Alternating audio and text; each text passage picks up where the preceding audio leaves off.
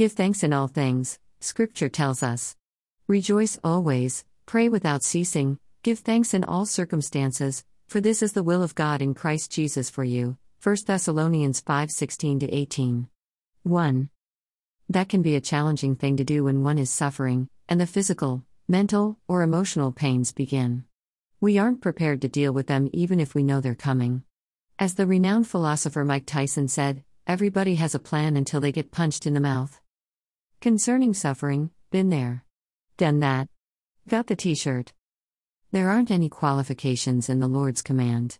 There are no, you don't have to give thanks in these verses.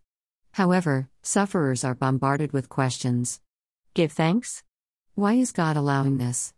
Why doesn't He help me? Deliver me? So, to review, here is the Lord's remedy for you and me in our suffering. Rejoice. Don't stop praying. Give thanks to God. That is His will. It may seem unnecessary to say, but He, Lord, knows what He's talking about. He is our answer in trial. Everything else leads to bitterness and despair because He alone is our hope. The Lord elaborates on this command.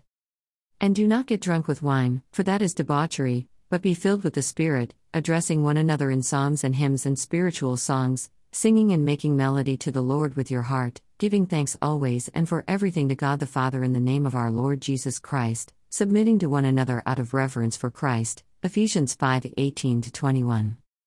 So, it looks like getting drunk or stoned to deal with painful issues is out. What's in? Singing.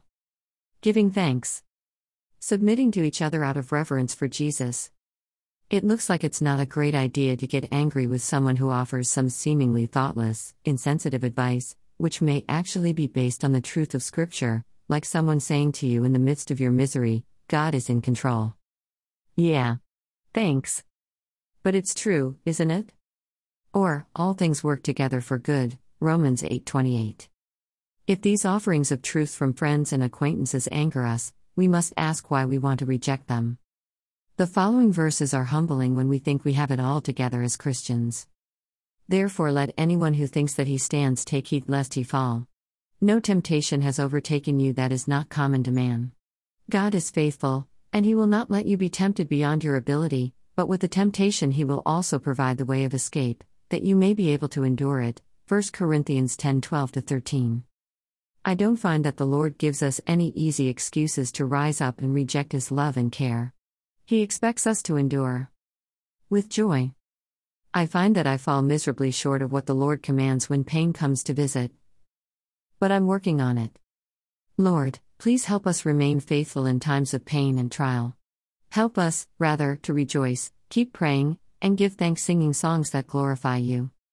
All scripture quotations are from the Holy Bible, English Standard Version, 2016. Crossway Bibles. Give courtesy Giphy.